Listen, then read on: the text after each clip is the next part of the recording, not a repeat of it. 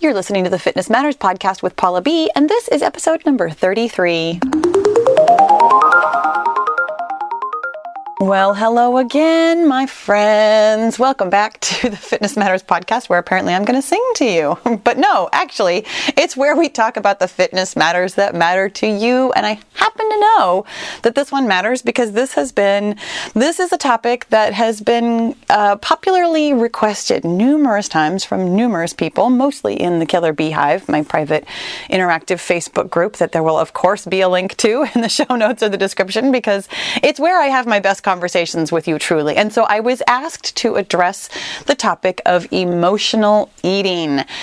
And that is what we are talking about today. You guys, you heard the big deep sigh. This one's a topic that I feel really good about talking to you about, because it's something that I have both a lot of personal experience with, and also I have come such a long way in my emotional eating journey that I'm really excited to kind of share with you some of my insights and help you with your journey with it. Emotional eating it's a tough one. It's a tough topic. I have really practical advice for you. I mean, like literally 3-step practical advice, actually probably 4-step practical advice. And it's one of those topics that it's kind of simple, but it can be so complicated, and we're just going to dive in. And here we go. We're going to dive in. Let's talk about your brain. Okay. Let's talk about why we eat our emotions, and I feel like this is one of those topics that I don't really have to have too much background on. Like, I know that you know how this works. Like, you get upset about something and you head to the pantry and then you overeat, and then you're upset that you overate, and it feels like such a weird reaction. It feels so out of control. Like, why in the world, when I'm having a bad day already, would I purposefully, why would I choose to make it worse by feeling bad about myself by overeating? And yet this is so common. This is such a super, super, super common thing that so many of us do that, I mean, there's got to be a reason, right? Well, of course there is. My friends, here's the thing. We are hardwired. I mean, our brains are hardwired from many, many, many millions of years ago, when we were first created, even before we were human beings, when we were, whatever came before human beings. I don't know why I try and say these things, but we are hardwired. Our brains are supposed to, this is the way brains work. We are supposed to seek pleasure and avoid pain. All animals do this. This is the way of the world. This is not something that we have any control over. Your brain works this way. We seek pleasure, we avoid pain. The end. And the thing is, for 99.9% of things in the world, this totally works for us. I mean, we seek to avoid, a burning sensation in our hand. And so we take our hand off the stove. We turn away from things that are scary, things that are bad for us, things that are poisonous. This is how we stayed alive way, way, way back in the day, before we had the prefrontal cortex that could overthink everything. Our lower brain needed to seek pleasure and avoid pain to survive in the world. And so thank goodness, right? Thank goodness your brain works like this. This is exactly how your brain should work. And I think that's a really important point to make, just so you know, because sometimes we get so frustrated with the way we are and the way things turn out for us because of our brains. But I want you to understand that there's nothing wrong with it, that's what we are given, and therefore we need to make our best choices with what we've got. Your brain seeks pleasure and avoids pain. And also, your super impressive, amazing, fascinating, glorious brain is also really, really, really good at being efficient. Your brain, it loves to think the same things over and over. I mean, and it doesn't care what it is that you're thinking. I mean, your brain doesn't care what the thought is, your brain simply cares about being efficient. Your brain, as a biological organism, has biological imperatives, and one of them is to stay alive, of course, but the other one is to stay the same, and the third one is to get better at doing things so that it can stay the same. And what that means is that once you've had a thought that you've, maybe had a couple of times that seems to be working for you, more or less, your brain is just going to keep bringing that thought back. It's just going to keep bringing it back up again and again and again because it's super efficient at it. Your brain doesn't care if it's a thought that doesn't actually feel pleasurable because the pleasure is in the familiarity, the efficiency. So here's what happens. So this is why emotional eating is such a double whammy in our lives. What happens is we feel because of, things happening in the world. I mean, your boss yells at you or, something breaks and you're angry or upset or whatever. Something happens and you feel something negative, some kind of a feeling that you don't like, that is painful, perhaps something like stress or sadness or anger or grief or frustration or embarrassment or fear or shame or anxiety or boredom or panic or disappointment. And yes, I made a list of all those things and it's not super exhaustive, but these were like the negative emotions that I could come up with off the top of my head. These are things that I don't like feeling, that I don't like feeling, and I don't like being in situations where I am feeling, embarrassment or fear or disappointment. And because of the way your brain is hardwired, we seek to avoid that. This negative feeling comes up and we're like, whoa, I don't want to feel that. So I'm going to go seek something pleasurable. And here's the thing. Eating is pleasurable. No matter what our higher brain would like us to believe about, food is fuel, food is life, food is simply energy. Those are lovely, lovely thoughts. But the fact is, food is pleasurable. And it's supposed to be, as we already discussed. This is why we exist as a species. Food is pleasurable. Our brains are hardwired to seek pleasure and avoid pain. Being hungry is painful. Eating food is pleasurable. This is literally the first thing that we learn when we are born. You pop out and the first thing we do is feed you. Food is pleasure. Food is love. Food is life.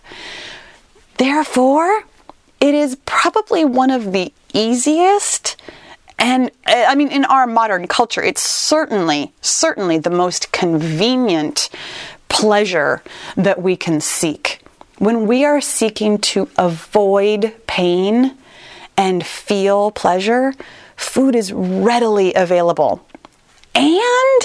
And here's the thing.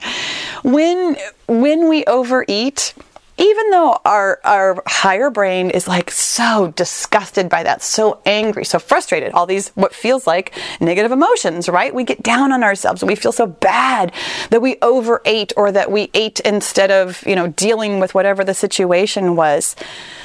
But because we've done that more than one time in our lifetimes, my friends, that train of thought is also pleasurable because it's familiar. Thinking bad things about yourself and your overeating is a pleasure to your brain. Isn't that weird when you think about it like that? Because of course it doesn't feel good. After you overeat, you feel so disappointed, you feel so frustrated, you feel so angry at yourself again. And it's like we were talking about, I felt this bad feeling and then I overate and now I still feel bad. It's like I'm kicking myself when I'm down. But to your brain, the part of your brain that is seeking pleasure and avoiding pain, thinking familiar thoughts, being efficient, is pleasurable. your brain, as far as it's concerned, is like, man, I have done my job here today. Your brain is super happy. It's sending out all of its like happy chemicals because your brain has done the job that it's supposed to do. Isn't that crazy? And so this is actually not the number one practical step. It's going to be later, but you know me, I'm always all about the spoiler alerts. I tell you what, I have a really hard time with this.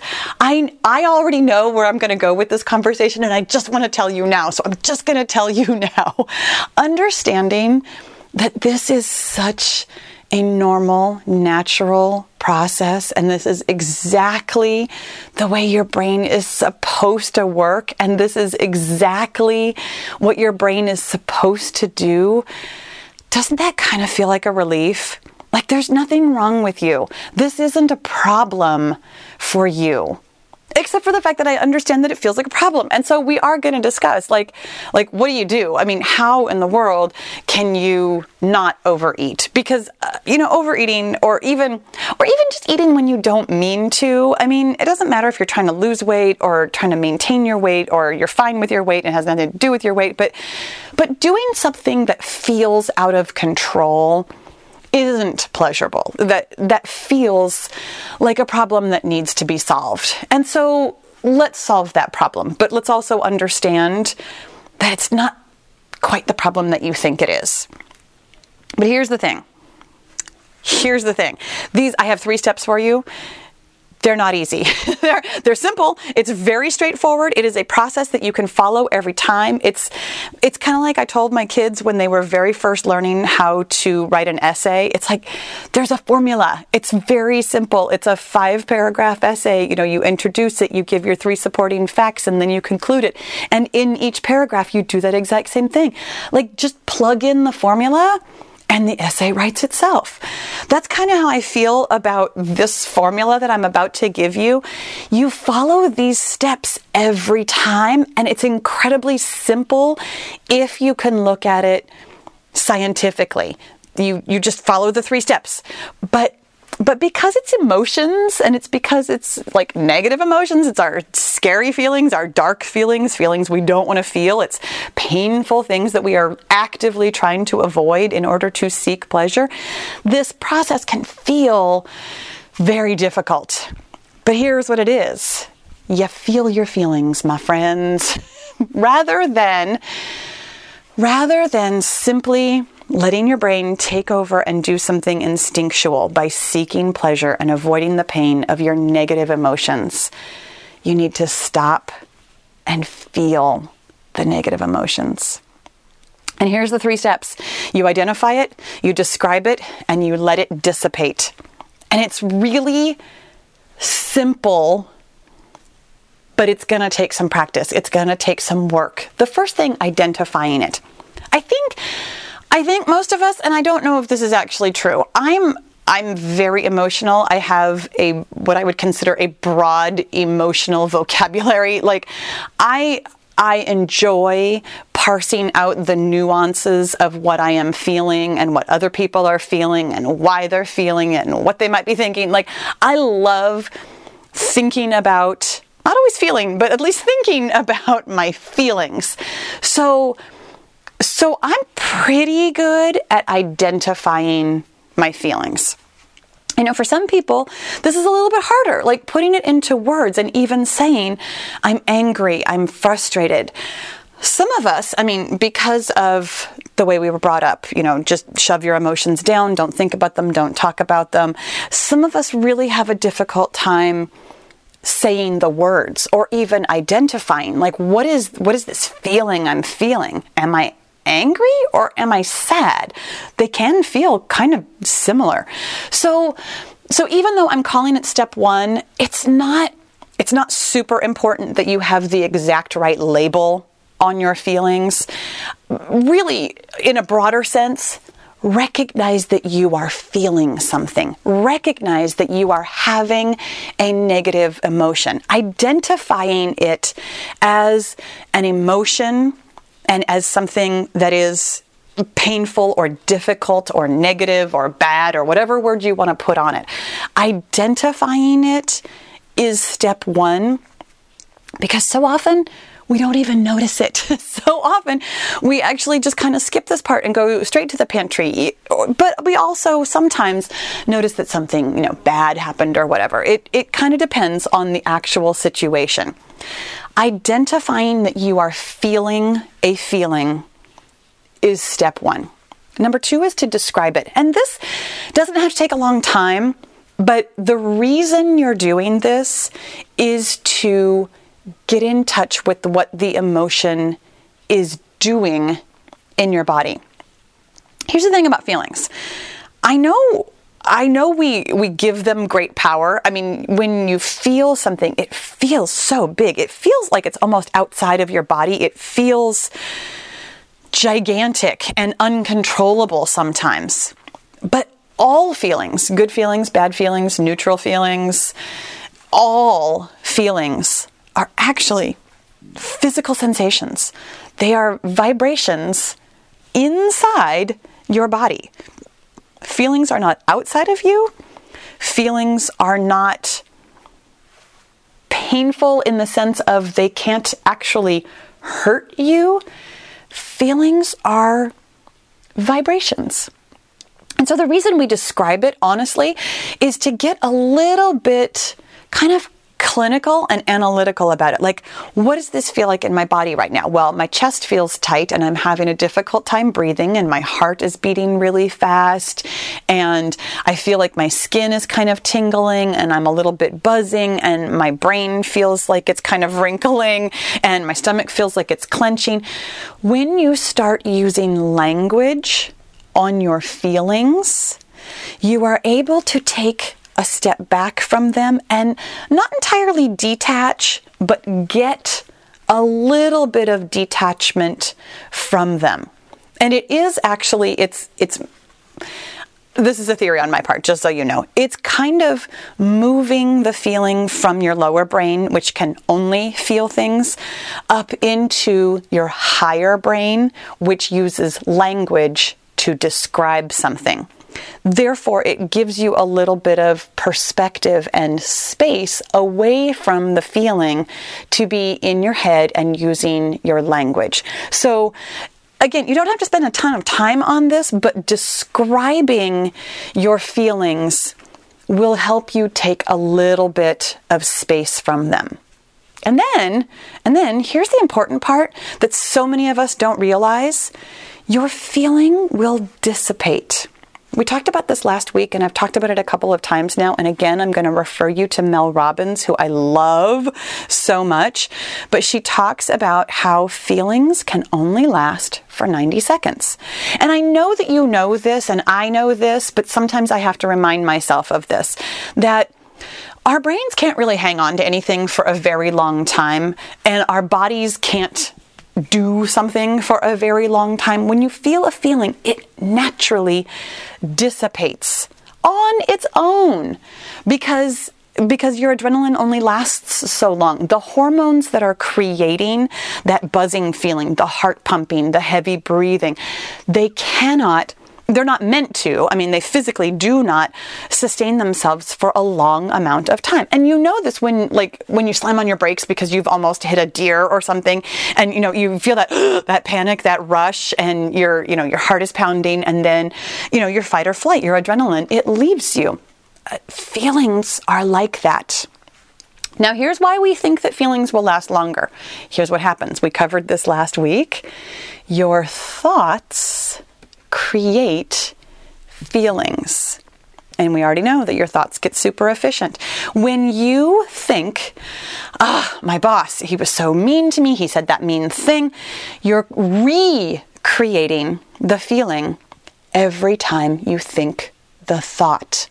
And you're going to have to notice it every time. When you let the feeling dissipate, but then your brain comes back around to that thought again of, he's such a jerk, he did me wrong, I'm so angry, this was a situation I had nothing to do with, I'm so frustrated. You're going to have to identify it, describe it, and let it dissipate. Now, the kind of hidden step 4 is to pay attention to those thoughts that are creating the feelings. And that is something that you can have some control over also. It's kind of its own separate process though, which is why I'm not really talking about it a lot today, because there are a couple of different thoughts that you might want to think in this scenario. Generally speaking, the thought that I love to think in almost all scenarios is, I forgive and I let go. Because that, for me, is a very calming sentence. It's a very blanket sentence. I forgive the person who made me mad, who made me panic, who made me feel embarrassed, whatever, or especially if it's me, I forgive and I let go. And it reminds me that that feeling will dissipate. Now, here's the thing about this process, really specifically as it relates to emotional eating. Because here's the thing, you can actually do this process for anything. Emotional eating is one of the things that we do. There are other pleasures that you might seek, and honestly, it's anything that helps you escape from feeling a feeling. Some of us, and I'm raising my hand on this, we pick up our phones. We start scrolling because we would rather think about nothing than think about the thing that is scary or embarrassing or fearful or anxious or whatever. Some of us reach for a bottle of wine. Some of us watch TV. Some of us go to sleep. There are some actions that don't affect us as much as others, but all of them are they're still the same thing. It's an escape from feeling our feelings. And here's the thing that I have found on my emotional eating journey. Sometimes I still emotionally eat, even after I have done all this thought work, even after I have practiced feeling my feelings. Sometimes I still head for the pantry. And here's what you can do in this situation. You can still follow these 3 steps. Identify what you're feeling, describe what you're feeling, and let it dissipate. And that works also for the feelings that you feel about the eating. Not even the original feeling, the stress that caused the eating, which, it didn't cause it. The stress was what it was. And then you had a thought about the stress, and then the thought gave you a feeling that you didn't like, that you tried to escape because your brain wants to avoid pain and seek pleasure. But here's the thing. You can do this process after you've eaten. It gets better if you can do it before or during or, right before. It gets better, and you will be less likely to emotionally eat the sooner you can start the process of feeling your feelings. But sometimes this stuff is still going to happen. And then you have to feel the feelings that you feel about letting it happen. There is always time for you to feel your feelings. And it is always a good idea. Practicing feeling your feelings will help you in so many ways in your life. Honestly, emotional eating is just one of them. But when you start to understand your feelings and how to feel them and go through this process of identifying it and describing it and letting it dissipate, you will find that you get more efficient at it. Isn't that amazing? And then your brain, loving to be efficient, is going to get better at simply feeling the feelings in the moment.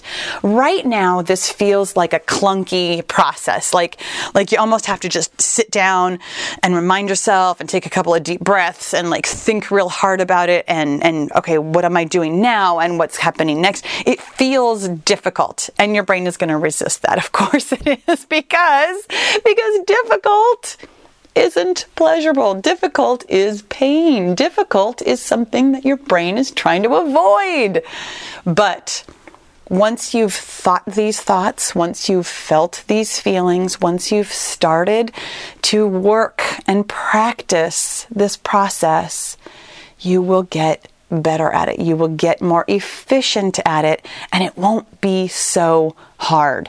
Some of the feelings, honestly, are easier to deal with than others. I mean, boredom is actually a good place to start. The next time you feel bored and you want to go eat, that's a great one because there's not such a big emotional charge. You don't feel that one deeply in your body the way that you feel embarrassment or grief or anger or fear. So practice on some of your littler negative emotions before you graduate up to the bigger ones. And then simply practice. I mean, like almost everything, I can't think of a time when I have offered you practical advice that did not include the step of practicing. You got to practice it to get better at it, my friends. And the thing is, this is a process that's going to take some time. I have spent years emotionally eating. I mean, again, I think it's super, super common. I don't even think that's like something that people don't do. I think we all have some experience with trying to escape our emotions. And I'm still working on this. This is still a work in progress for me to identify what it is that I'm feeling and describe it to myself and let it dissipate. Don't be impatient with this process, my friends, because being impatient, it's a negative feeling and you're going to want to avoid it.